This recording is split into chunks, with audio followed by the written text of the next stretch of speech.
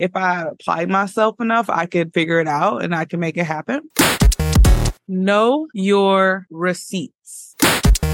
It's never forgetting my North Star.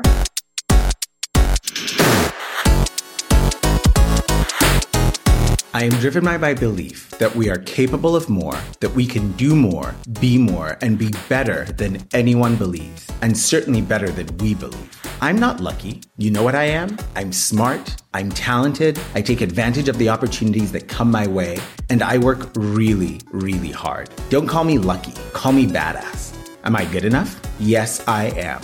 The mantra became my motto for the first years I was First Lady, and has been ever since. Those are 3 quotes that I often return to from inspiration, from people I deeply admire. Michelle Obama, Shonda Rhimes, and Stacey Abrams in reverse order. And as I reflect on the combined power behind these words and the women who uttered them, both the energy and motivation that they represent, but the understanding is that as they walk into a room, there will often be a sense of being constantly questioned, that people will ask them again and again to prove why they deserve to be here, and that they're going to need to look within, not without, as we all must eventually learn to do, to get the respect they deserve. This is a common human challenge, but the truth is they know that they'll be receiving a lot more opposition on that journey than most. These are deeply inspirational Black women, and as I reflected on my conversation with our guest today, Jasmine Shells, the connection between them and her is immediately evident. Jasmine is the co-founder and CEO of 5 to 9, a groundbreaking event management and evaluation software platform that is tailored for leaders. This platform eases the administrative burdens associated with hosting events, ensuring that there's seamless execution. But perhaps even more vital is that they provide leaders with real-time data on engagement and impact, insights they can carry to the decision-making table. Now, 5 to 9 serves companies like Expedia, Amplitude, and Masterclass.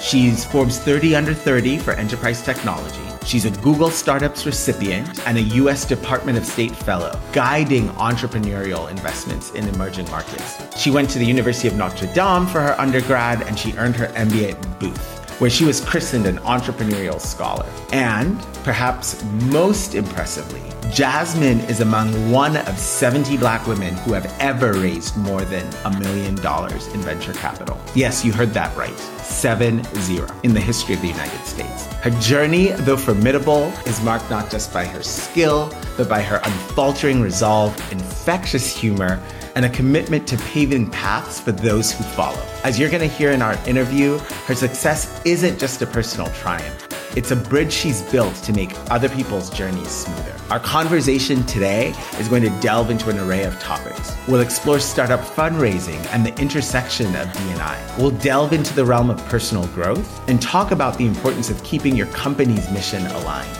Jasmine will reveal how real solutions for real customers trounce fleeting trends. We'll also unpack the challenges of navigating divergent ideas and address the unique obstacles faced by underrepresented individuals in the tech industry. It's a deep conversation. I'm excited to invite you into it. Without much further ado, here's my conversation with Jasmine.